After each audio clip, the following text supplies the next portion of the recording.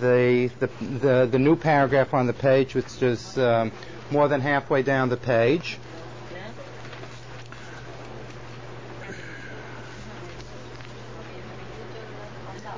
And I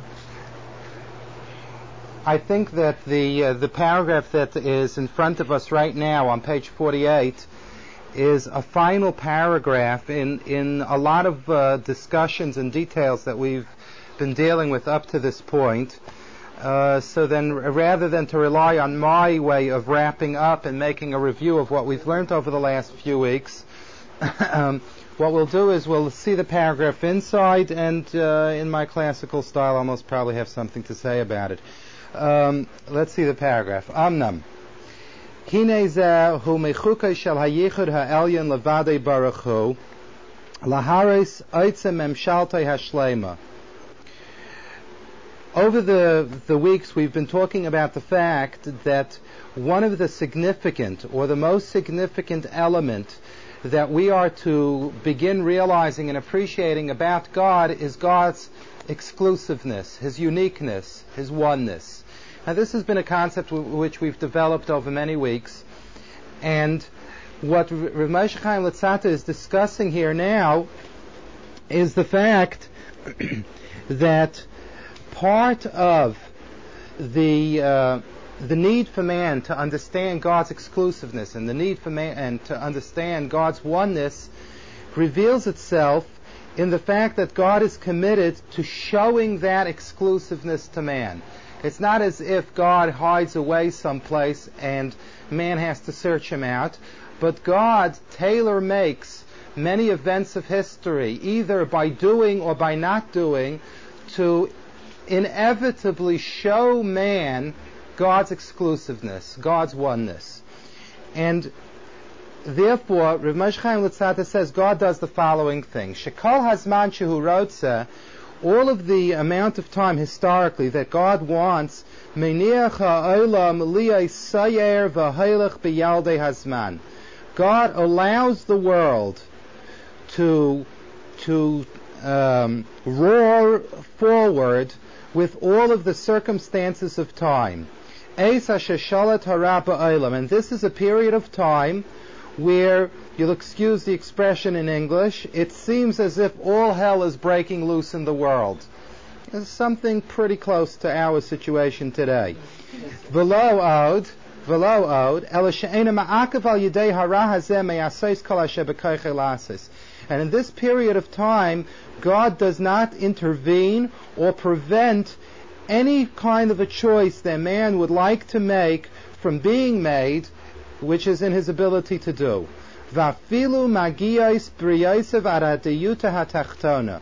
And this means that even if the people that walk the face of the earth reach virtually the lowest possible spiritual levels imaginable, God does not intervene. Now, Rav Moshe Chaim Luzzatto is explaining something, and I'll tell it to you first outside, and then we'll get a better appreciation of it inside. One of the most difficult things for the human being that's attempting a connection to God, one of the most difficult things is when he looks at a world which supposedly God is connected to, supposedly God is knowledgeable of everything that's going on in this world and involved in everything that's going on in this world, and then looks at the world and sees that there are all kinds of injustices and crimes and negative things and evil things and spiritual plummeting of the levels of humanity and so on and so forth, and nothing's happening. Camel garnished. There's no check system. There's nobody intervening. There's nobody changing.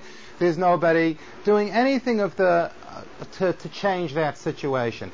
And this is something which is very, very disturbing. Those of you that have been here since the beginning know that this was one of the opening questions that the neshama, that the soul asked, the seichel, the intellect. If you subscribe to a concept of God knowing and God being capable and God having the ability to intervene, and at the same time believing in God's goodness, how come we see a world that seems to be running free, loose, wild, crazy, people doing whatever they want to do and falling to who knows what levels in the process, And there's no intervention.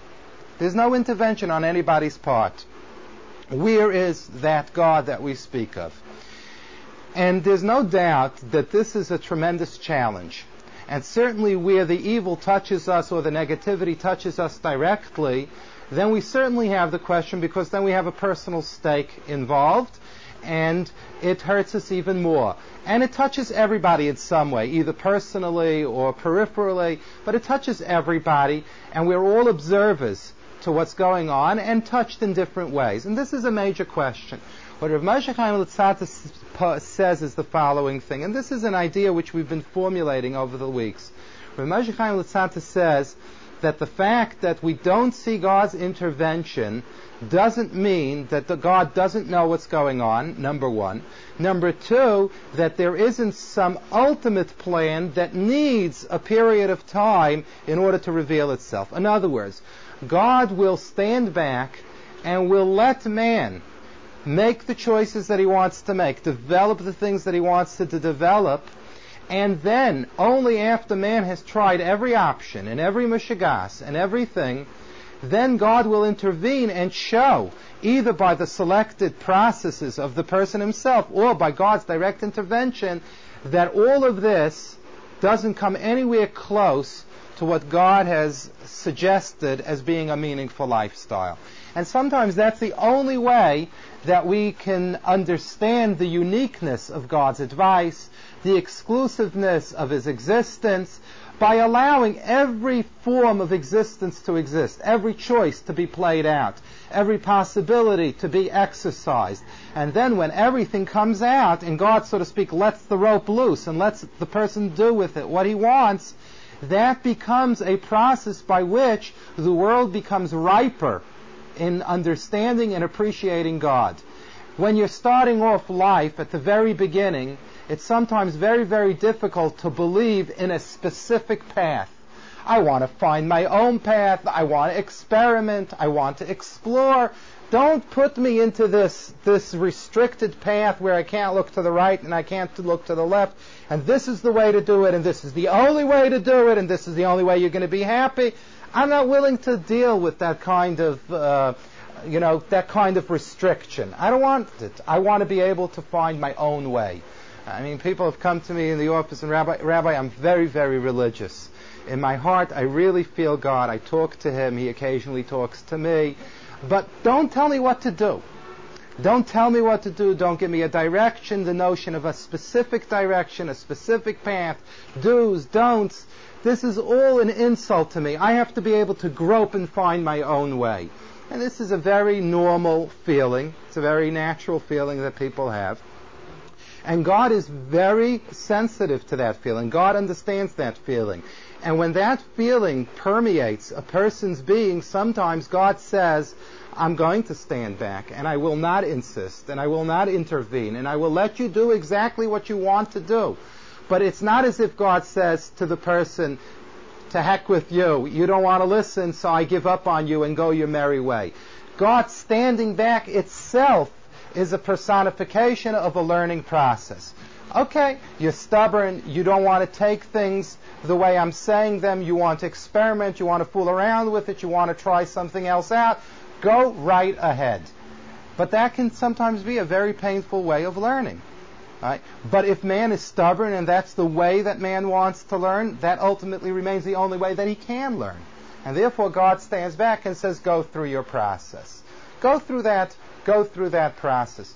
Now this is described very aptly in Shir HaShirim, in the Song of Songs. Could you just mention to the people that just walked in that there are a couple of benches. If you go out that door and to the right, there are a couple of benches on the porch. In Shir HaShirim, there is a very apt description of this. In the Shir HaShirim, the Song of Songs, is a dialogue between God and man. It's a dialogue between God and man and God. A dialogue which expresses the love of God for His people in spite of the fact that He exiled them, the love of the Jewish people for God in spite that they were exiled. And there's a running dialogue, and we're trying to persuade God to take us out of exile, to take us out of this situation of spiritual alienation. We're trying to convince God of this, and at the same time, God is trying to explain to us that He really stands at a very healthy point with us, and that He has to control His tremendous love for us and stand back and let us go through a learning process. And God tries to tell us in many different ways that it is only because He has such tremendous love for us that He has to contain Himself and not automatically give in to our requests in order that we should go through a meaningful learning process and learn through our particular paths that we believe are the paths. Now, God explains, or God describes His relationship in this period of time when He says to the people, you're on your own. You want to find your way through your own ways, through your own paths, that's fine with me. So the way that this is described in the Song of Songs is that God is as if He is behind a wall, which seemingly we cannot see Him, but that there are cracks in the wall and God is looking through the cracks. This is the way it's described in Shir Hashirim. Now, I'm not saying it as beautifully as Shlomo HaMelech said it in Shir Hashirim, but the idea or the notion that's behind it is that God is pulling back. God is not, quote-unquote, intimately involved in a direct intervention, but His holding back itself is a connection. The fact that God stands back and says that I will let you go on the trip of your own path until you find the value of what I'm saying, that itself is a connection. It's not as if, go your merry way, call me when you're ready. That's not what it is. In other words, God is saying, I'm still connected to you, I still want you to learn, I still want you to know, right? But I have to take a back seat. I have to stand in the background. I will watch. I will see what's going on. God forbid if it comes to the point that you utterly destroy the world, or you're standing a moment before that, then I'm going to have to obviously come in and straighten out the score. But anything short of the total destruction of the world, God says, I would prefer that you find your way through your choices, through the paths that you take. I would really prefer that you take some of my advice on trust and experiment with it and experience it and see the wisdom of it through experimentation. But if you're not willing to do it, you want that to leave Judaism and that particular path as your last option, and you feel that it's the bottom of the totem pole and you want to try other things first, God stands back. Try everything. How many times, and I think I've told this to you how many times, that I have people that have come to me and said, Rabbi, I'm here looking into Judaism. Why are you looking into Judaism? Well, it's very simple, Rabbi. I tried everything else. So as a last resort, I'm going to try Judaism. Why not? Somebody even told me that I was born Jewish and I have roots as a Jew. So it's logical that before I go, give up on life altogether, that I might as well try Judaism. But usually we always leave it for the last resort. In any case, so what Rav Moshe Chaim Luzzatto is pointing out is that God stands back and lets a lot of things happen. And when God lets those things, He allows those things to happen. That's the correct way of saying it. He allows those things to happen. It creates a tremendous amount of confusion because it appears to us as a disassociated God, an uninvolved God. While in fact, Rav Moshe Chaim Luzzatto says it's not an uninvolved God, but it is a God that has selected a hidden role or a backseat role, and is allowing the options and the choices of man play themselves out. There will come a moment in time, Rav Moshe Chaim Luzzatto says, that if one will learn and will not be stubborn to the messages, fine. If man will not learn and will want to refuse the messages and the communications that are loud and clear, so then God promises that He's not going to let it get to the point of total destruction. And that's what Moshe Chaim Luzzatto is pointing out. Now let's see this inside. I'm backtracking one line. And even if man reaches the very, very lowest levels of existence, right, God knows about it, and it's part of the learning pattern. It's part of the learning pattern. But don't think for a moment that because of this, the world is doomed to its destruction. Because after everything is said and done, God still remains in control. He is still in control. It is a controlled lack of intervention. It's not a lack of intervention that comes out of the fact that he can't intervene. It's an intervention that is the lack of intervention, which is a purposefully timed lack of intervention. So even in the moments when he's not intervening, he's also in control. But he's controlling the lack of intervention. He's holding back his intervention. V'hu asa, God made it. V'hu seivel, and he tolerates a tremendous amount of nonsense. V'hu machatz, and he creates a lot of... And part of the program of the world is that many of the negative choices are programmed to hurt man, and that's also part of God's program, because God puts a self-destruct system in the negative choices, in and of themselves, which is a whole discussion. V'hu yirape. And God has all of those abilities, and he also has the ability to heal after that process. Ve'ein oid milvadei. And there is no other besides God. But that recognition that no matter what happens, God is still in control, and God still has the strength of getting rid of every piece of nonsense, every power, every culture, every lifestyle that is negative to true human fulfillment, this is something that reveals itself from the allowance of everything to come into existence, and then God saying, but it all still doesn't compare to me. It all still doesn't compare to the true path, to the meaningful path. V'hinei, and behold, ze yased chazik le'emunas b'nei Yisrael. This is a tremendous principle, a cornerstone of the Jewish people's belief. Asher lo yerech libam, and with this attitude, the heart of the Jew does not become soft or full of fear. Lo me'arach hagalos, not from the length of the exile, v'lo mimri rusei hakash, and not even from its bitterness. Ki adarabah, the exact opposite. Hirsha HaKadosh Baruch Hu, God gave permission, v'hiniach lara lasas kol masha b'kaychei lasas, and he allowed the negative to do everything that it does. It's not a free-floating force, an independent force of God. God has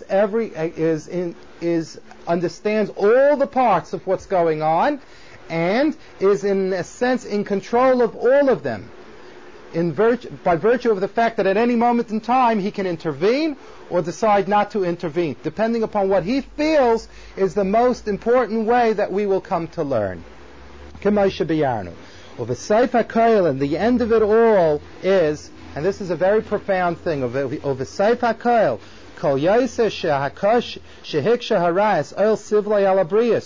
more that the negative has burdened man to tolerate a lot of negative stuff, to that degree can Yosei Yegala Kayechi Chudai. So too, in exact measure, will we be awestruck by the tremendous exclusiveness of God when he does reveal himself, when he does finally intervene, and when he does make the point. So what Ramesh Chaim Luzzatto is saying is the following. Ramesh Chaim Luzzatto is saying that by allowing the negative situations to develop through the choices of man, to even to their greatest extremes, there is a benefit to that as well. What is the benefit to that? Because when you let it reach its virtual extreme, and then in its heightened state, there is also a power that can control it and overcome it and conquer it and put it back in its proper place. This teaches me a dimension of God that would otherwise not be taught. In other words, if every time a person would begin developing some kind of a negative thing, he would immediately be slapped in the face by God. You can't do that. And he never gets to first base in developing anything negative. So our perception of God would be that God is he's a prima donna, and he's very sensitive, and when you move off the mark a drop, you get it, and you straighten down, and you put back on your trolley tracks, and that's it.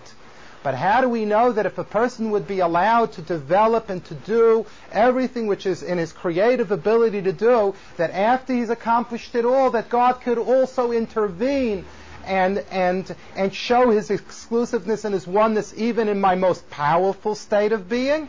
How does that reveal itself?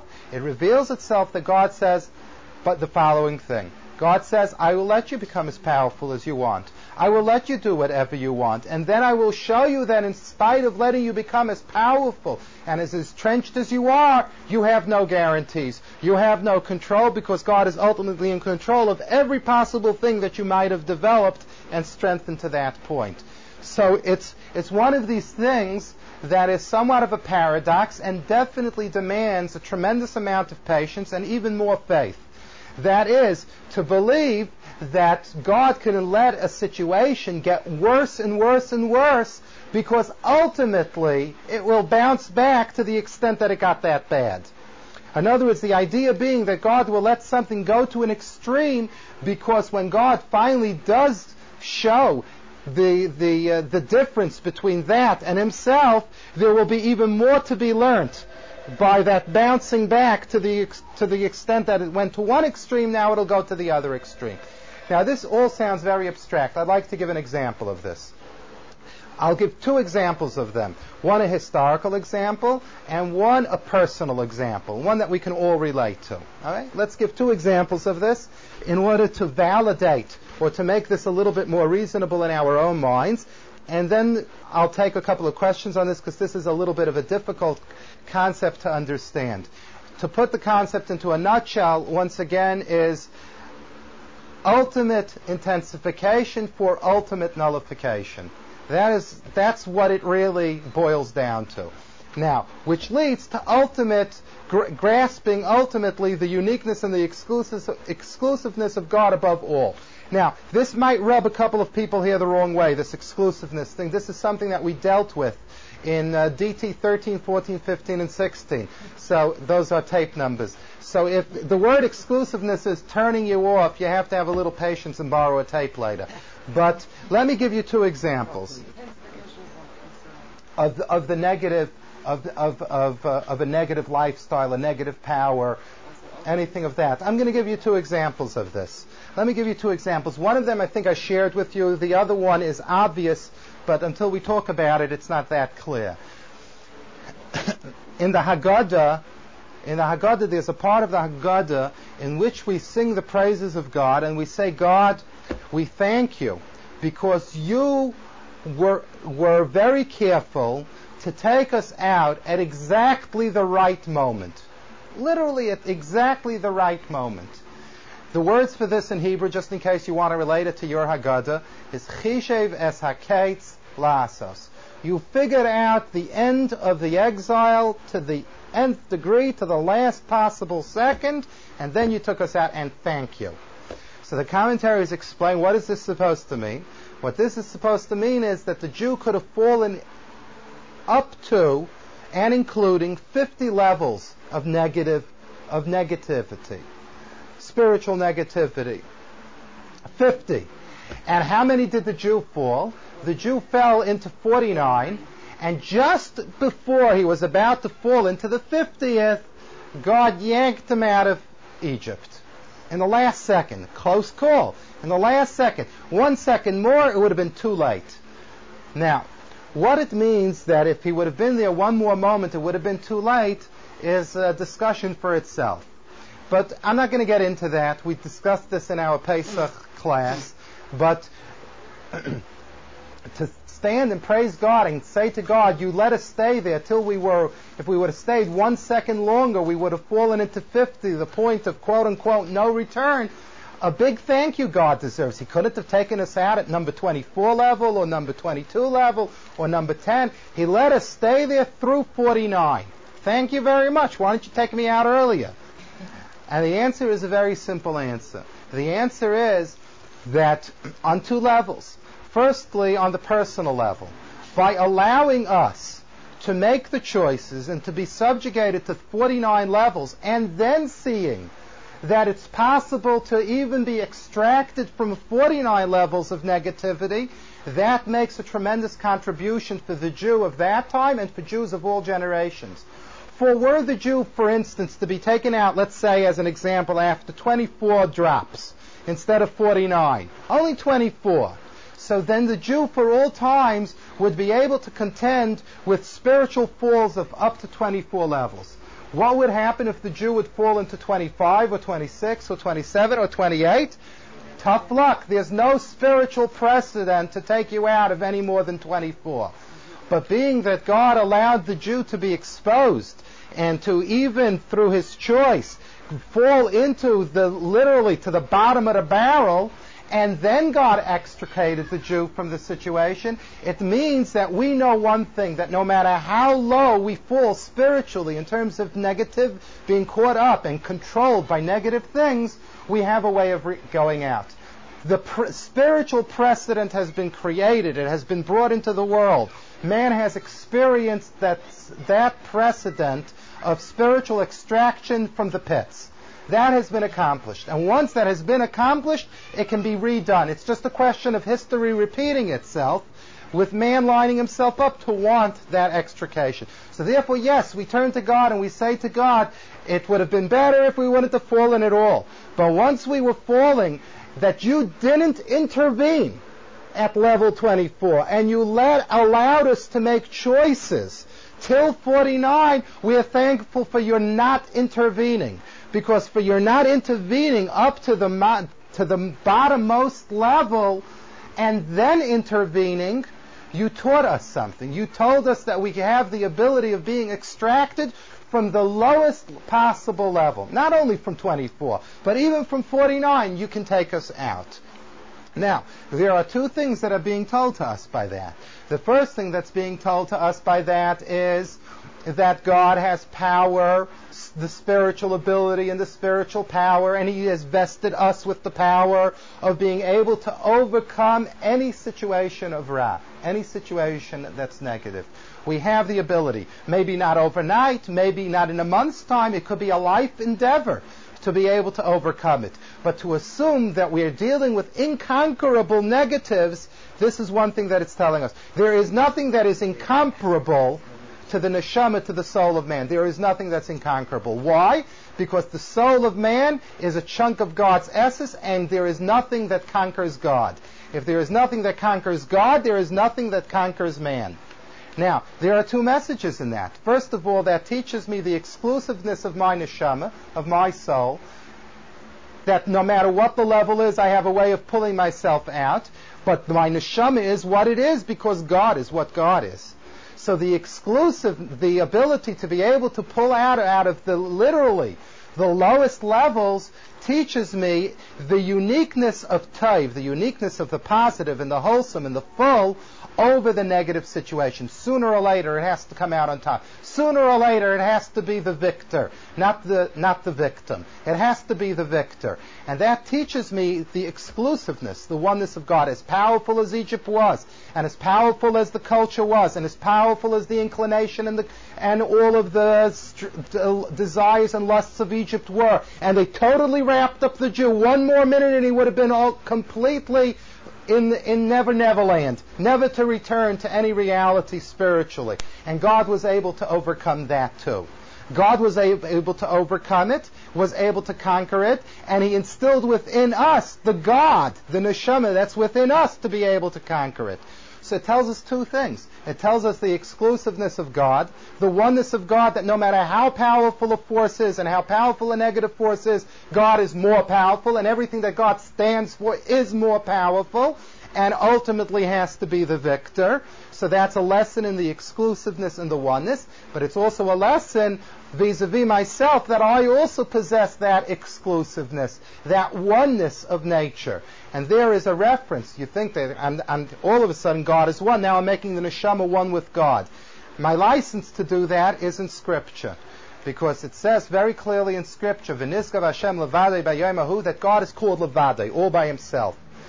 And the Scripture says that Yaakov, Jacob, and his descendants are also described as having the spiritual ability of levado, all by themselves. What does that mean, all by yourself? That's the ability of that exclusiveness, that there is nothing that cannot be conquered in one's ventures to higher levels of fulfillment. There is nothing that there's nothing negative that a person can say, I can deal with this, but not with this. This controls me. It's not necessarily overnight, and there are processes, and it has to be analyzed. Where do you start? Step 1, step 2. But the notion that the negativity is a reality that is inconquerable is opposite the concept of God's exclusiveness, His oneness. Now, that is the biblical example. That's a perfect example of how God did not intervene, stood back, did not intervene for the purposes of ultimately making it better. By not intervening and letting the Jew the option of falling to the 49th level, allowing him the option, not the guarantee that he's going to fall. God would have preferred that we wouldn't make the choices to fall. But by standing back and not intervening and letting it take its course, the end result is that we have a greater spiritual extraction, a greater spiritual ability for freedom that lasts meaningfully through all times. So that's a perfect example of holding back intervention for the ultimate good that will come at the end, when God does in fact intervene at the last moment. That's the biblical example. Let me give a personal example, and after giving the personal example, I'll open up for questions if this is disturbing, and then we'll go on to the next thing. The personal example is the example of the Baal Tshuva. Now let me explain. The Gemara says in Yuma, the tractate Yuma, that b'makom shebali tshuva aimdim ein tzadikim gemurim yachaylim lamed, that where the Baal Tshuva stands after he's corrected his way, the tzaddik that never did anything wrong, the righteous person from the start, can't stand in the same place. Why? Because the Baal Tshuva stands all by himself in a much higher place. This is a comment that the Gemara makes. Now, on a literal level, on the simplest level, what this means is that being that this person tasted the world and tasted all of the different things, for him to have to overcome the world that he tasted, right, is more difficult than another person that doesn't even know what it tastes like. You know the expression, try it and you'll like it. Right? There's a big truth to that. Try it and you like it, and then you'll have a heck of a problem trying to get away from it. Because once you try it and you like it, it's difficult to get away from. So therefore, the literal translation is that the Baal Tshuva, who has tried it and has liked it, no matter where he stands now, right, but the fact that he was exposed to it, he allowed himself to be exposed to it, he did taste it, he had an involvement with it, he was wrapped up in it, all of that being true, it's very difficult. He has a different kind of a test when the same situation arises and he has to fight himself and say that even though I was involved, I'm going to try to hold back. It's difficult, and therefore if he does overcome, he is displaying a discipline and a self-control unparalleled by the tzaddik who never tried it. This is the literal translation, and worth a lot unto itself, the literal translation. But really it goes one step further. The truth of the matter is that it goes one step further, and what it means on the deeper level is the following. B'makom shebali tshuva aimdim ein tzadikim gemurim yachaylim lamed means the following, that the Baal Tshuva that has gone through the gamut and has tasted all of the things, believed in them, rooted for them, been involved for them, thrown energy, time, and resources towards it, and has come out of it still unfulfilled and even disillusioned, when he then approaches Yiddishkeit and finds something more meaningful in his Judaism, his distance from the negative is much, much deeper. Why? Because he has one thing under his belt. I tried it. I know what it is. It's not going to make me happy. It's not going to make me fulfilled. Very often it's going to make me feel lousy about myself. And I am more distant from it than the person that never tried it, because the person that never tried it can have all kinds of fantasies, all kinds of dreams of what it's like. And until you do it, who knows? Maybe I'm missing out on a major chunk of the world. While on the other hand, the person who had made that choice, wrong as it was, of the exposure to everything that I thought was wonderful, and has come around to realizing that I'm still not happy, I'm still not fulfilled, I feel in the dumps a minute after I did it, and then I can't reconcile my own image to myself after I do it. In a certain sense, when he now approaches Judaism, he approaches Judaism as a lifeline, because there has been nothing else that has worked. And then there's a comparison that the Baal Tshuva makes, that is a comparison that comes out of the strength of experience that exceeds the experience of the tzaddik. Now, In that sense, God allowing the person all of the choices that he wanted to before he became the Baal Tshuva now stands him in good stead. Today, every single negative thing that he did before becomes a positive. Because every negative thing that he did up to this point, now if he puts it into perspective, he knows that's not. And it gives me more, it propels me more in the direction of what is. So it comes out that God allowing the person every option in the world before he does tshuva will work to his benefit as long as he doesn't do tshuva. He's down there in the pits. He's really suffering. He's really going through the worst. But in retrospect, after he does tshuva, the fact that he was involved in every kind of an experience and learned that every kind of an experience is not a ray of hope that I didn't yet try, but it's something that I tried and the answer is not there either, it comes out that every Aveira becomes a mitzvah. Because every Aveira becomes a push in a positive direction. The Aveira itself, the negative behavior itself, now becomes an instrument of my growth. And the Gemara says that when a person reaches that level of recognition, when he does tshuva, his mitzvahs his aveiros don't become neutral and unpunishable, but they become mitzvahs. Because he's now taken the aveiros and he's used every experience that he's been exposed to and utilizing it in a positive way. That is on a personal level,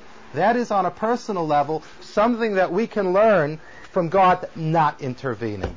When God doesn't intervene and lets me do everything that I want to do, yes, as long as he's letting me do it and I'm doing the wrong things instead of the right things, it seems that the whole system is bankrupt. But it's not bankrupt, because the ultimate commitment that God has is the process of free will.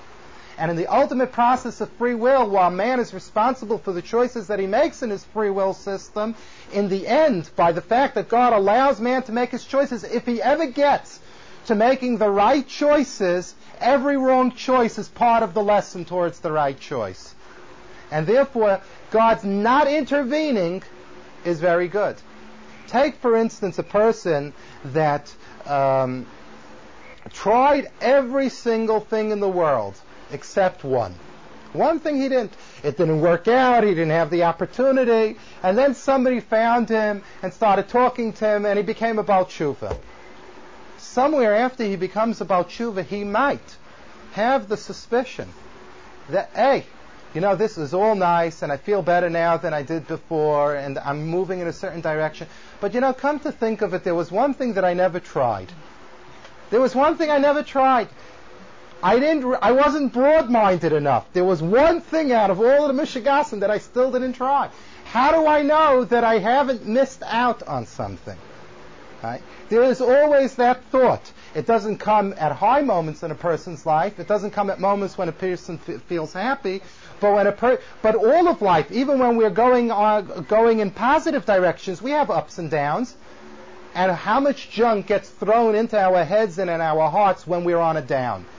Maybe this whole thing is nuts. Maybe this is another kick. Maybe there's no meaning to this. We all suffer from these things on different levels. Right? Subtly, not subtly, consciously, not consciously, admittedly or not admittedly. We all have this but maybe it would have been different. And therefore, God's ruling out every maybe and giving the person at least the option of every possibility is one of those paths which is a very long path and sometimes a very arduous path and a painful path, but a path through which the person learns. The fact that I had that choice and I went through that choice is the way. Now, what I'm going to leave you with before we enter the next paragraph and take questions is a question. I'm taking that privilege today. Everything that I said up to this point seems to have one problem with it. Is this the only way that man can learn? I seem to be building up and I seem to be glorifying the person that runs into every choice, because after he runs into every choice, he sure knows everything, and then he comes with a portfolio of experience into the right choice. So it almost sounds like, and believe me, this question has been thrown at me. Don't, maybe one of you will throw it at me. Maybe I'm trying to just jump at the question. Rabbi, so what if the Baal Tshuva stands on a higher level than the Tzaddik? What's wrong with going ahead and doing all of the Averis in the book to become the Baal Tshuva? I want to have that mileage. It pays to be a Baal Tshuva, so I'll go and I'll do all of the Averis. Now it sounds nonsense. It sounds illogical, right? But what's wrong with the argument? Honestly, what's wrong with the argument? I should do everything wrong, get a taste of everything, then learn my way back to the right thing, and then I will have under my belt what the tzaddik doesn't have under his. Why not? Why not? All right. So that's the question that I will leave you with. You can take the option of answering that or not answering that, but personally speaking, I would prefer hearing your questions first. Yeah. I think I may have one answer, which is that you can say to yourself that I want to try this, and this sounds interesting, and this sounds like it'll feed into my negative impulse, but unless it's really coming from you, each person still has their own individual negative impulses. And you can say, I want to try 49 different things, but if it still doesn't feel like you're not going to do it anyway. So it's kind of like you're fooling yourself by saying, if you want to try all the negative things, and then you'll be Baal Tshuva. You can't really force it upon yourself. You really find yourself drawn to your own particular shtick. Okay, that's a valid answer. It's not the only answer, but it's an extremely valid answer, that we have virtually no guarantees that when we begin along that process of learning that we will ever be able to extricate ourselves from that process. There are no guarantees. By the fact that we've moved into that kind of a choice, who can guarantee that I will have the sense or the strength or the discipline of character of even after I recognize that it's not good, that I will be able to pull myself away? There are many, for many different reasons, that can have the recognition that something is negative, but don't have the strength, or just can't put it together to be able to pull themselves out of a negative situation. So it's an awfully dangerous path to take. It's a very dangerous path to take. What we're saying is that if the person did buckle under and did make the negative choices, one shouldn't feel that they can never make up after having made the wrong choice. Quite to the contrary. If the wrong choice had to be made, there is what to gain after the choice has been made, but not to suggest making the wrong choice in the first place. This is one particular answer. There are a number of answers as well besides this one. Yes? I have an answer to the question. Okay. The answer to your question, I think, is perhaps that there's certain tshuva that Hashem accepts and certain tshuva that He doesn't accept. Right. Now, if l'chachila, before you do an aveira, you say to yourself, well, I'm going to do an aveira, and then I can do tshuva afterwards, and it'll all be wiped out. I think that that's the type of tshuva, in fact, that Hashem. Very good. That's a second. That's a second answer, which I was hinting that there's more than one answer. That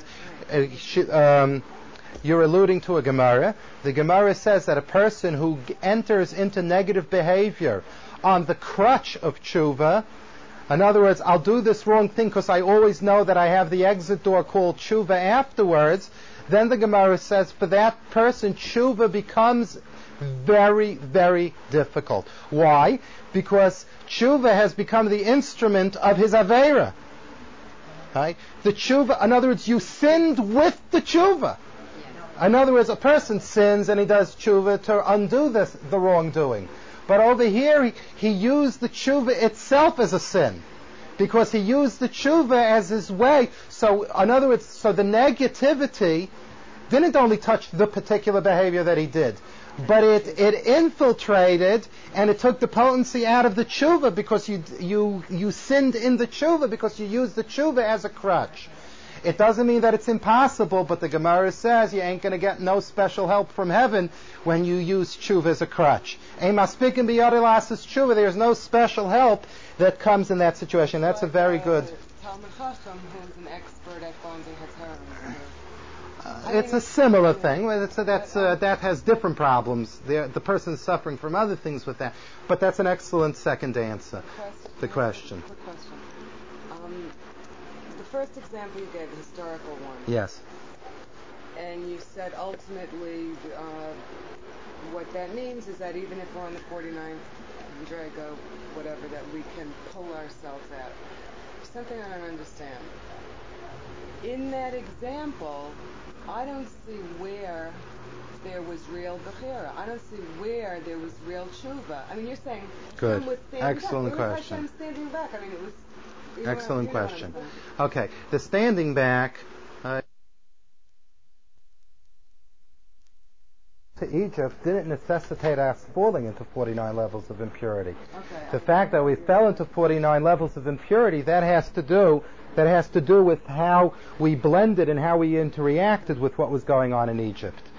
The fact that God didn't intervene at an earlier time and take us out before we fell to 49 is the parallel that I made. But you asked a very good question before the question about the intervention. You asked an excellent question. You asked a question about what happened in Egypt when we got out of the 49 levels of Tumah was a unilateral action on God's part to extract us from that kind of a situation. It had nothing to do with us. It wasn't a tshuva process that we went through. It was a unilateral action. How do we take the unilateral action of God extracting us from that kind of a situation and apply it to similar situations where we have to do it through choice and bechira? That happens to be an excellent question. It's an excellent question, and let me attempt answering it. It's a very good question. Anybody who would cite for you the Exodus from Egypt as an example of tshuva has made a tremendous mistake. It is not correct. Any event up until the giving of Torah to the Jewish people cannot be a model of tshuva, for the simple reason that up until the giving of Torah, the neshama of the Jewish people wasn't formed completely to begin with. What is tshuva? Tshuva is that a person has a neshama and he does certain things that take him out of contact with his neshama. Every Jew has a part of his neshama that no matter what he does remains untouched by what he's done. That is the point of health that then sends out the spiritual white blood cells to attack the negative areas. Right? But the phenomena of tshuva works very much like it works in the medical understanding of it. There is an essential health that the person possesses that can fight back an area that has been infected. But the concept that there is an essential area of health which is unaffected, that has the power to fight back, that is by virtue of the creation of a neshama, which in the language of the philosopher, the Maral, is called tsura nivdelas. That it is a tsura, which means that it is a spiritual entity that has no physical form, which is nivdelas. It is so exalted and so high that it has a sense of separateness from anything in this world, like God. There's a separateness to it, that no matter what happens, there's a certain aspect that it remains untouched. And there's a vibrancy of health to the neshama no matter what. And it's from there that it all builds. When did that neshama come to its point of completion? In creation of neshama. That was by Kabbalah Satira. That was by the giving of Torah. The process of Yetzias Mitzrayim and everything that ensued up till the giving of Torah was a process that developed the neshama of the Jewish people. If one would want to look at the first conversion in Chumash, the concept of being gifted with a new neshama, the concept of conversion the first time in Chumash is Kabbalah Satira. The first conversion, and many of the laws of conversion are learned from Kabbalah Satira, from the giving of Torah. Why? Because the Jews stood by the mountain of Sinai, heard God saying the Ten Commandments, God-man contact. The Gemara tells us that the neshama of the Jew went out of him because of the tremendous intensity of the spiritual experience, and God put it back into the person. But the fact that it went, God could have kept it in. Why did God let it go out and come back in? So the commentaries say what went out is not what went back in. What went back in by the gift of God was a completed Nishmas Yisrael that now will have this component. Will now have this component that no matter what you do to it, it's indestructible. And therefore, always a guarantee of tshuva is possible. Anything that comes before Yitzias, before Kabbalah Satira, is not an example for tshuva. So what is it an example for? What it is an example for is the ability to be able to separate Tov from Ra. To be able to separate the good from the bad. Now let me explain what I mean. The ability to separate. And that itself was a process that led to the formulation of the neshama. Let me explain what I mean by that. Very often, you can get a person that will do something that is a mixture of good and bad. It's a good motivation, but it's a lousy activity. It's a good activity, but a lousy motivation. A lot of what we do falls into that category. To get something that's pure good is rare. To get something that's purely negative is hopefully also quite rare. But the mixtures, or what I refer to as the spiritual chalents, are quite common. Okay? Because even when we do something, for how many reasons are we doing it? There are a lot of different reasons. This is referred to Kabbalistically in our literature as Taruvas Toivara. The mixture of Toivara is a greater challenge than any other challenge. Because to do pure Tov is very, very difficult. Right? To do pure Ra is also very difficult because we have to rationalize it to ourselves. There has to be something good about it. But the Taruvos, the mixture of good and bad, I dare say that there's tons of garbage in this world that sold itself not because it was pure garbage, but because it was not pure garbage. There was a little truth to it, a little something right about it. I mean, and that's true across the board. If it's Hare Krishna, if it's this meditation, if it's that meditation, if it's secular Zionism, take whatever you want. There's a little bit something right to it. It's the land of Israel. It's because Krishna believes that there's a soul and there's a purpose for soul. Whatever it is, you will find a shred of truth or a little bit something that's valuable. And usually what happens is that people ride on those couple of threads of truth and they use it as the connection, and then all the other garbage piggybacks with that little truth that's there. So therefore, one of the most critical processes that was necessary was that ultimately that there can be made a separation of the two, and that they are not forever and ever forever entwined in each other, impossible to separate. Right? And that was the significance of Yetzias Mitzrayim. The significance of Yetzias Mitzrayim, yes, it was a unilateral action on God's part.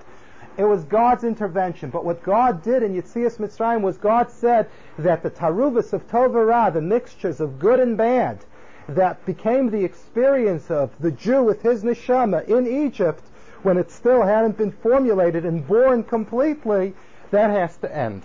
There has to be the possibility to drive a wedge between that which is Tov and that which is Ra has to be put into the very guts of the creation of the neshama. That a neshama can have, in its essence, be nivdelis, be totally separate from all of the other nonsense. And that's what went on there. Because the neshama went through this process, and God, through the process of Egypt, created the attribute that the neshama can become what is in the Maral's language called nivdeles, that it possesses by its essence a sense of separateness from everything that's unfulfilling and negative. Because it's developed that way, this always gives the person the ability to make separations, to make differences, to drive the wedges, as it were. Right? Were it not to get so deeply involved into 49 levels of impurity, we would be able to untwine a certain mess. But if it would get terribly entwined, then we wouldn't be able to undo it. The concept over here is the concept of the intertwining, and that goes into the creation of neshama. It wasn't a one-time act. That's my answer to you. It wasn't a one-time act on God's part. It's another stage in the birth of that neshama, of the whole concept of neshama being separate from everything else in the world and not being all intertwined with the physical. The nivdelis aspect, that separateness aspect. And that is a major distinction in our ability, if it does have a character of nivdelis, if the neshama has the character of separateness and the strength of separateness, so then no matter how entwined a person can get, his neshama will scream, I'm in a place where I don't belong. I'm entwined in something that I'm not supposed to be. There's a sensitivity because the neshama was yanked out of that cholent. And it knows that it doesn't belong in a cholent. It belongs separate and strong and independent unto itself. And it has that guts to it. Now, I wanted to just point out to you, most probably, if you're not wondering about it, I certainly wondered about it when I learned it. They only fell to 49. What happens if a Jew falls to 50? There's nothing. What happens if he falls to 50? If God didn't take us out of 50, so then if we fall to 50, we're doomed. The answer to that is wrong.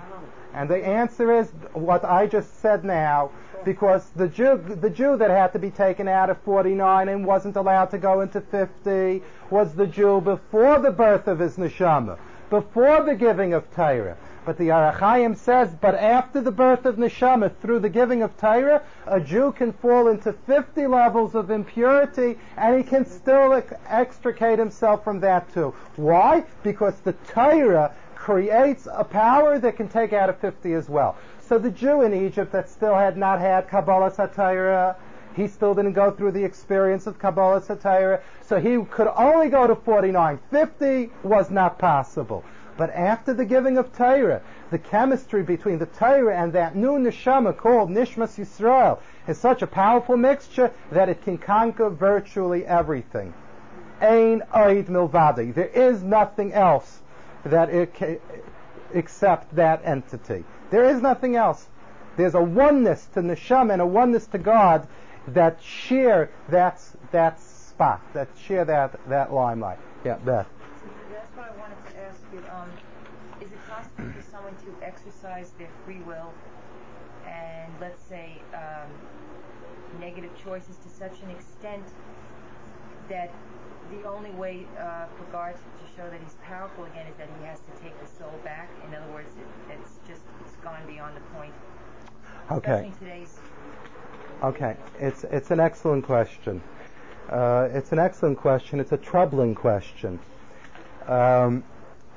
We are going to talk about it. If it won't come out tomorrow night in the class, in the Talmud Dvar, it will come out next week in the class.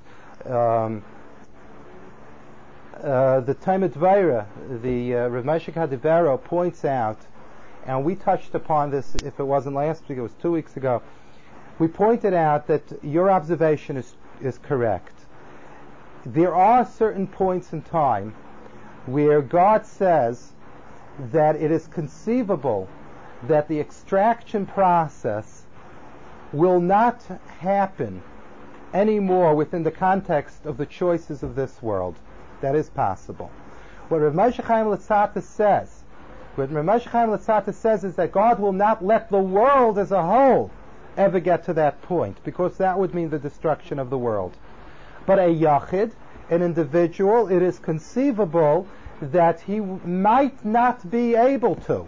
He might not be able to, or God might deem that his opportunities or his privileges to do so have run out. There is such a thing. It is an extreme situation, a very extreme situation, but it is a situation. It is a possibility. The point which is very important, which I think I made mention to Michael, I spoke in reference to Michael's question last week, was that even though it might not happen here, but it has to happen within the life cycle of the neshama. It might not happen visibly to us within the physical term of existence, but in the overall term of existence, the broader term of existence, which is the neshama the life of the neshama after physical existence, that the Gemara tells us it virtually happens in every single case. The Gemara says that were a person able to find the openings to Gehenim, the openings to the place where spiritual purification comes, he would hear the following song: Yafe Dante, Yafe Zachise, Yafe Chiyafta. How well did you judge, and how well did you see the ones that were right and the ones that were wrong? And who sings that song? Not the tzaddikim. The tzaddikim are not there. It's the people that have gone through the spiritual purity that eventually come to the point of their neshamas also speaking that praise, speaking that manifestation of God that their neshamas has come in contact with. So the inevitability of the neshama recognizing the truth and the right is inevitable. Does it happen always within physical? No, it doesn't. What are the determining factors at which point Hashem says you've got enough? You've had enough chances, you've had enough privileges? The answer to that, in the words of Maimonides, more coarsely said by Yitzchak Kerzner, is it is not for man to try to figure that out. That's the Eibishter's cheshbainis, those are the Ribbono Shel Olam's cheshbainis, they are his calculations. For us it's to know that every moment of life means a challenge, it means an opportunity.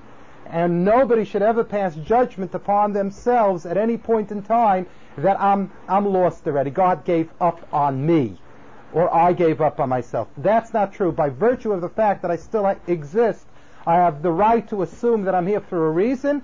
I have the right to assume that I can still grow. I have the right to assume that I can still be part of an ultimate plan to connect with God, by the very fact that oxygen is going through my nostrils. Yeah, one more question, and then I want to try to go a little bit ahead. Sometimes you use the term man, and sometimes you use the term Jew. I'm just wondering, when you say man, you mean Jew and non-Jew? We're going ahead. All right, let me deal with that at the end. Let me deal with that at the end. Okay? I'm not trying to avoid it, but the next paragraph is a little bit more important. Yeah? And can I just ask something? Yeah. Could you give us an historical example where Hashem only waited like 28 steps instead of 49? Is there anything of that nature?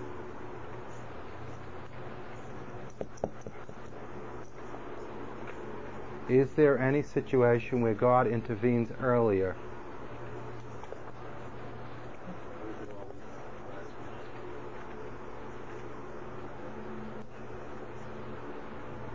Yeah, I'll give you an example. I don't know what you want this for, but I'll give you an example.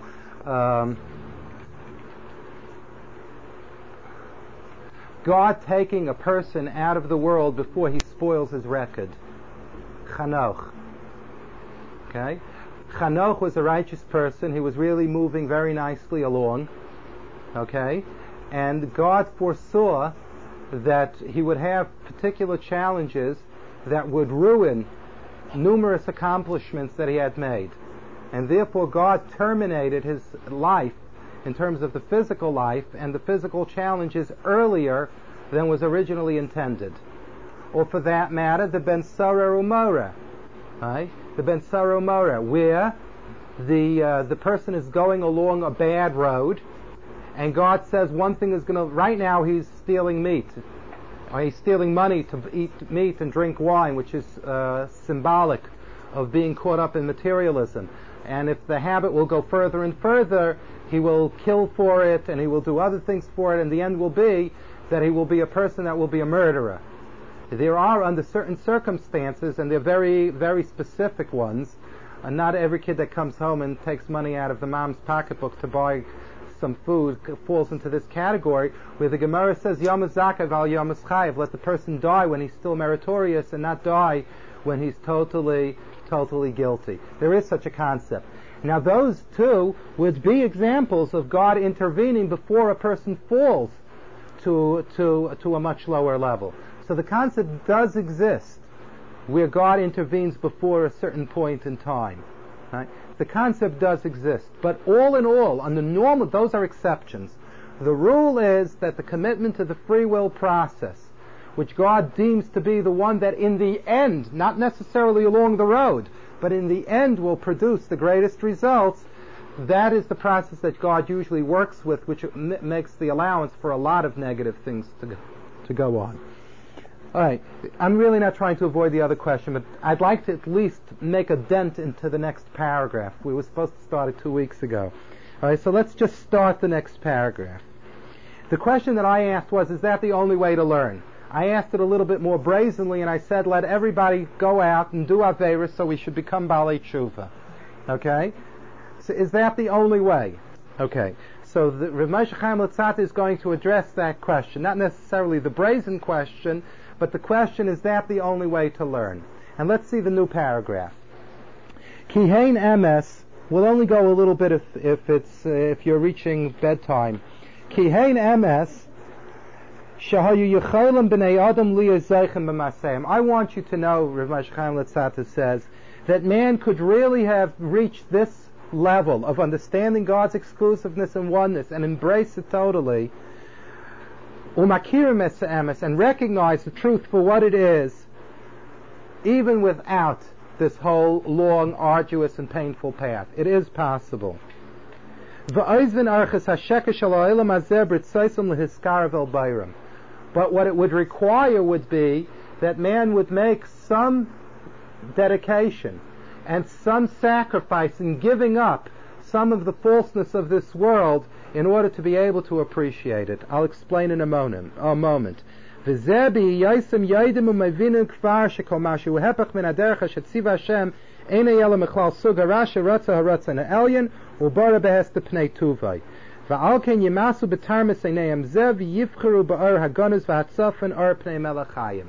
How could man reach everything in a shorter path, in a less arduous and painful path? If man would be able to grapple with the idea, and I'm going to say it very point blank, as Rav Moshe Chaim Luzzatto says, that anything that is opposite of what God wants is automatically wrong and negative. Now, I don't know if we always think like that. Right? God has His opinion, I've got my opinion. God is spiritually oriented, I'm not on the same wavelength, so what's right for God is not necessarily right for me. Come on, let's get all that junk out.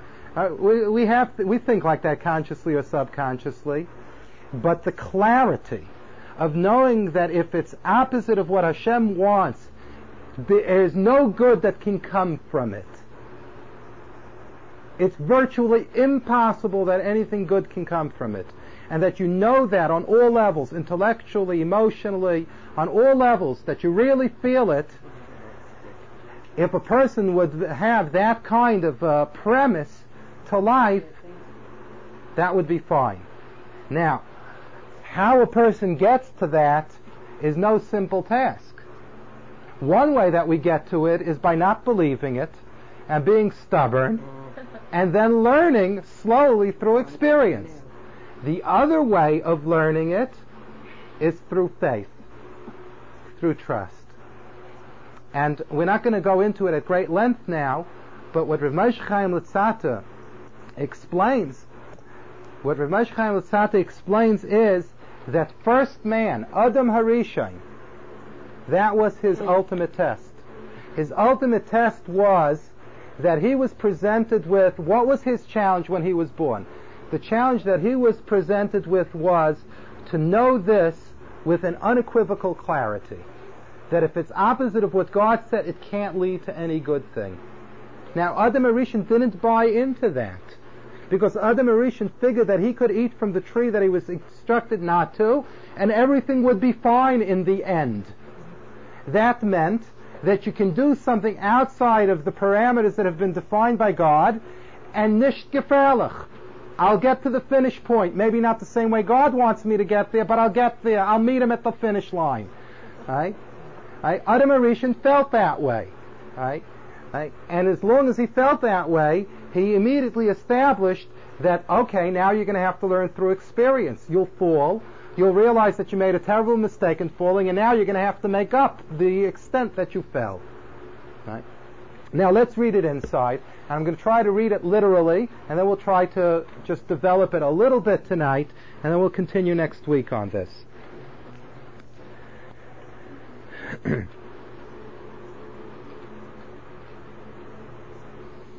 Im hayu aisin kain. If the Jew would believe in this premise, he would accept this premise, that what? That if it's opposite of God, in the long or short, it can't lead to anything good. God, man would, by sticking to this premise and this formula in the choices that he would make, would come to realize the exclusiveness and oneness of God. Because if he would accept this premise and therefore only behave within the context of this premise, and he would only behave in this context, he would come to not only have to take it on trust, but he would slowly come to experience the truth of the remark. When he would start on the premise, he wouldn't necessarily appreciate it. Why? Why can't I think? Why can't I have an opinion? Why can't I select a path? That's how we start. And Adam Arishon, first man, as Luzzatto is going to explain in the next paragraph, also started that way. So when we start, we wrangle with this concept. We don't want to accept this concept. But if we buckle up and we say, I don't appreciate it and I don't believe it and I can't deal with it, but I am going to work within that framework, and I will try not to deviate from that framework, the behavior that will ensue will be one that will experientially deepen my appreciation of the premise. While I'm standing outside and I still don't know the value of that path or any other path correctly, it's very hard to believe in something when you're outside of it. Very difficult. If I'm not in it and I'm outside of it, it could be the most glorious thing in the world. I won't believe in it. This is why first man, after he was created, God had to persuade him to go into paradise. I don't think there's anybody in this room that would have to be persuaded to go into paradise. But Adam Arishon had to be persuaded. And the answer to that is that as long as a person is standing outside of it, it can be paradise. It doesn't matter. As long as I'm outside of it, there's a certain lack of contact with it that makes it somewhat unbelievable, implausible. Because I'm outside of it, I'm not in contact with it yet. Okay? And so how do I get from point A to point B? I'm outside of it, I'm not in contact with it yet.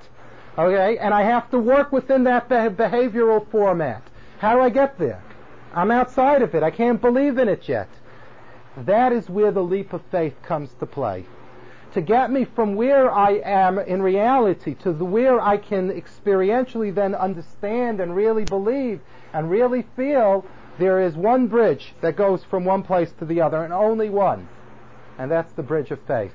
To be able to move ahead on a provisional basis, accepting the concept, so to speak, as a working formula. Not as one that I accept on all levels yet, but as a working formula to move ahead. If I do that, for many, many reasons, which we'll get into next week, it begins to work. And it begins to give a person at least a contact with that reality and experience it somewhat, and then one can backtrack to where they are, and all of a sudden it now does begin to make sense, and it now does begin to have reason. And anybody that has grown spiritually knows that this is true. Let's go a little bit further. Let's finish up the paragraph. We wouldn't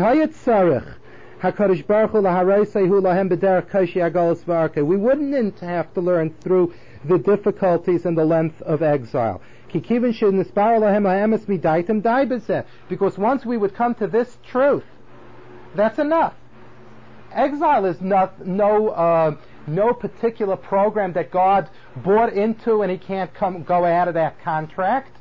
What God ultimately wants from all of the different programs that he puts us through is that we should arrive at emes.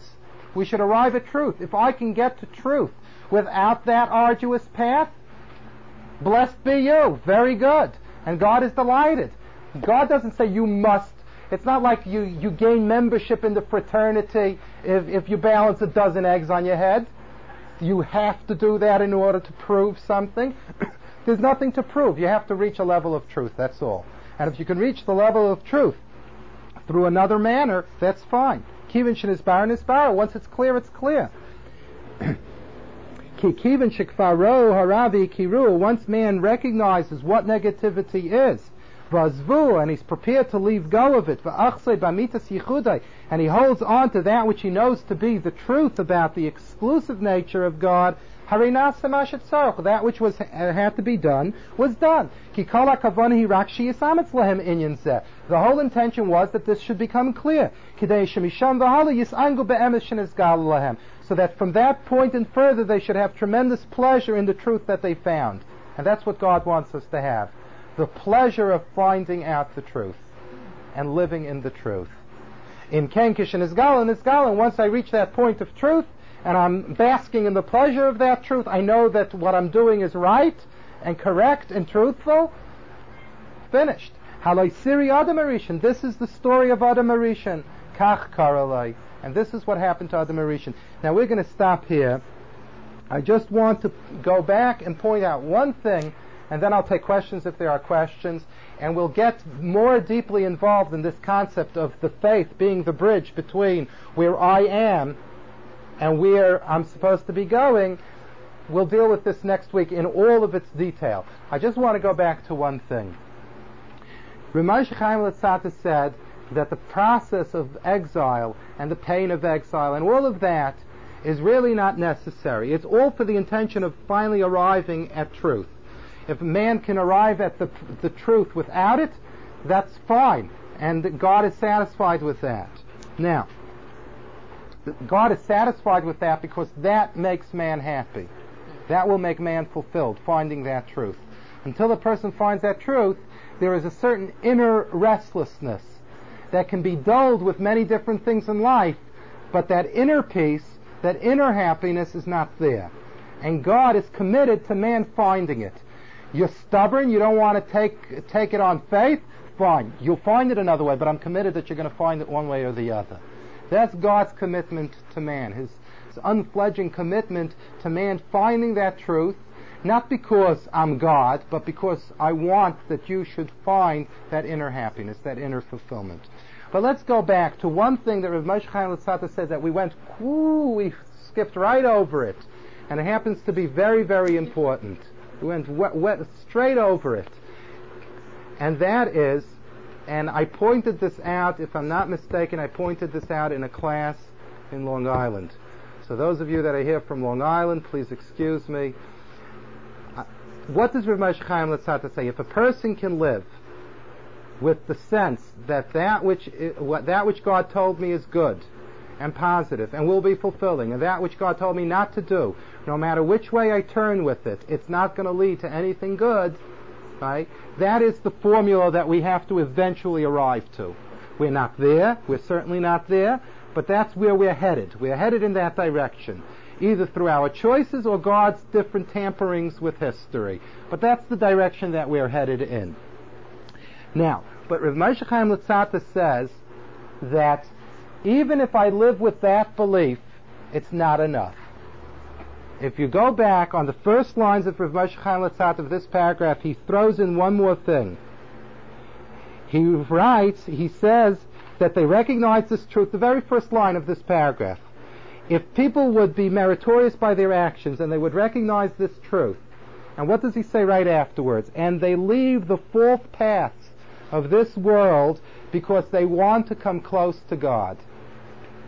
Now let me explain what that means, because there's a tremendous wealth of information in those words. Rav Moshe Chaim Luzzatto is saying the following thing. Very often a person can live, I think I mentioned it here, a person can live with a tremendous desire for good, for wanting to be spiritual, for wanting to come close to God, for wanting to face the truth on very deep levels and on very sincere levels. But when you'll tell the person that in order to get there, you have to relinquish your hold on a particular habit or a particular thing that you're caught up in, that is by its spirit or by its behavior opposite of that spiritual stature, all of a sudden you see somebody walking out the door. He's not there anymore. This has happened many times, and I try not to make it happen often, but very often when people get to a certain point in terms of sincerity and growth and truth, there does come a time of reckoning. And One has to say, okay, now that you know so much and you recognize so much and you understand so much and you've been inspired so much, what can you do to back up how much you've grown intellectually? What are you going to do? I think that you should give this up, or I think that you should begin doing this. Unfortunately, sometimes those were the last times that I saw people. Ultimately, I believe that they will come back and they will make decisions later because they're touched in different ways. But the truth of the matter is that Chachma, the wisdom and the truth, cannot live forever and ever in an inconsistent lifestyle. See, if you're just dealing with a science, a history, a geography course, mathematics, right? So then you can be one person and have the knowledge. But when you're dealing with something whose ultimate vibrancy is because it's truth, there's only up to a certain point that I can live opposite of that truth, and that should really still blend with me, and that it should still be part of me. There comes a point in time that if everything that I do is inconsistent with quote-unquote truth, not the wisdom that I know, but the truth that I know, so then it's not true for me anymore. Because if I live one way but know another way, so sooner or later you dull the sense of truth that you have, or the appreciation of truth that you have, and you lose grasp of it if you got the grasp to begin with. Right? So this is what Rav Moshe Chaim Luzzatto says. Rav Moshe Chaim Luzzatto says we're dealing with tackling truth. We have to realize that to tackle with truth, we have to be willing to give up certain things in order to get to it. We certainly have to be willing to let go of things once we've gotten to that truth. Right? And if we're not willing to give it up, we are defining for ourselves the limitation of our growth. God is not limiting our growth, but we're imposing a limitation to our growth at that particular point. We have to tackle with it. And that's why Rav Moshe Chaim Luzzatto says, I want to give it up. Now, I want to point out something else here which is beautiful and very, very helpful. Let's say I happen to be involved in something which I enjoy tremendously, right? But it doesn't lead me in any positive direction. It's not this truth that we're talking about. And it's very hard for me to give it up. What do I do in order to be able to give it up? It's easy to say give it up. But what do you do? So Rav Moshe Chaim Luzzatto says that a person has to ask himself a question which he anyway asks himself every day of his life. Can I have everything in life? No. Okay? Unless we're very immature and childish, we know that we can't have everything. So how do we decide what we want and what we don't want? What's more important and what's less important? What are the priorities and what are not? And there are trade-offs that are made every day of our lives. A person that tells you that he has everything and he hasn't traded anything off is either very unknowledgeable or a big fat liar. It's not true. All of life is trade-offs of things against other things. Now, when we make trade-offs, we have to decide what's worth what. In other words, I will give up this in order to be able to get that. I mean, let's be very down to earth. You know, when you walk into a store, you're also making a trade-off. You've got money in your pocket. You'd like to walk out of the store with the cassette tape recorder with the money. Why not? But you need the cassette tape recorder. The green stuff, as much as my tongue sticks out for it, how much is it worth? I can't eat it for supper. So I make a trade-off. The cassette recorder is worth more to me than the security of having a bulge in my pocket. So I'll give up the money in order to get the tape recorder. All of life is full of trade-offs of one nature or another. We try, if we're good businessmen, to at least get an equal, or hopefully that we get a good buy. Right? But all of life is those trade-offs, and we look for the good buy. So what Rav Moshe Chaim Luzzatto says is that the person has to ask himself the following question. I am being asked to give up something from the material world which is not good for my spiritual growth. All right? I have to be able to ask myself the question, is spiritual growth important to me? Why is spiritual growth important to me? What will I gain from spiritual growth? Can I close my eyes and imagine how I will feel with this new level of spiritual growth and compare it to the pleasure of this particular thing? In other words, I have to be at the point in time to be able to say, or at least have the hunch, that if I give this up, I'm going to get something equal or better. The notion that people go and grow in Judaism and they're going to be heroes that are going to kill themselves to be Jewish don't grow. It doesn't work that way. The realistic way of growing in Yiddishkeit is because I know that I'm giving something up for something that is as valuable, if not more valuable. Now, as I grow in Yiddishkeit, I come to realize the differences in the choices. But the idea is a very important idea. Somebody once told me, and this is very true, by the way, with children, as it's true with adults. You can't go over to a child and tell a child, what you're doing is no good, I'm taking it away from you, and give the child nothing else in its stead. You have to be able to develop in the child a sense and an appreciation for something of a different nature, and then slowly wean the child away from the lower level thing. In other words, you want to get a child to do a mitzvah. You want to get him to do the mitzvah, and you want him to have a real philosophical Luzzatto interpretation of the mitzvah, and he's a poor 7-year-old kid. What do you want from him? And you want him to study it and spend a half hour instead of playing with the kids outside.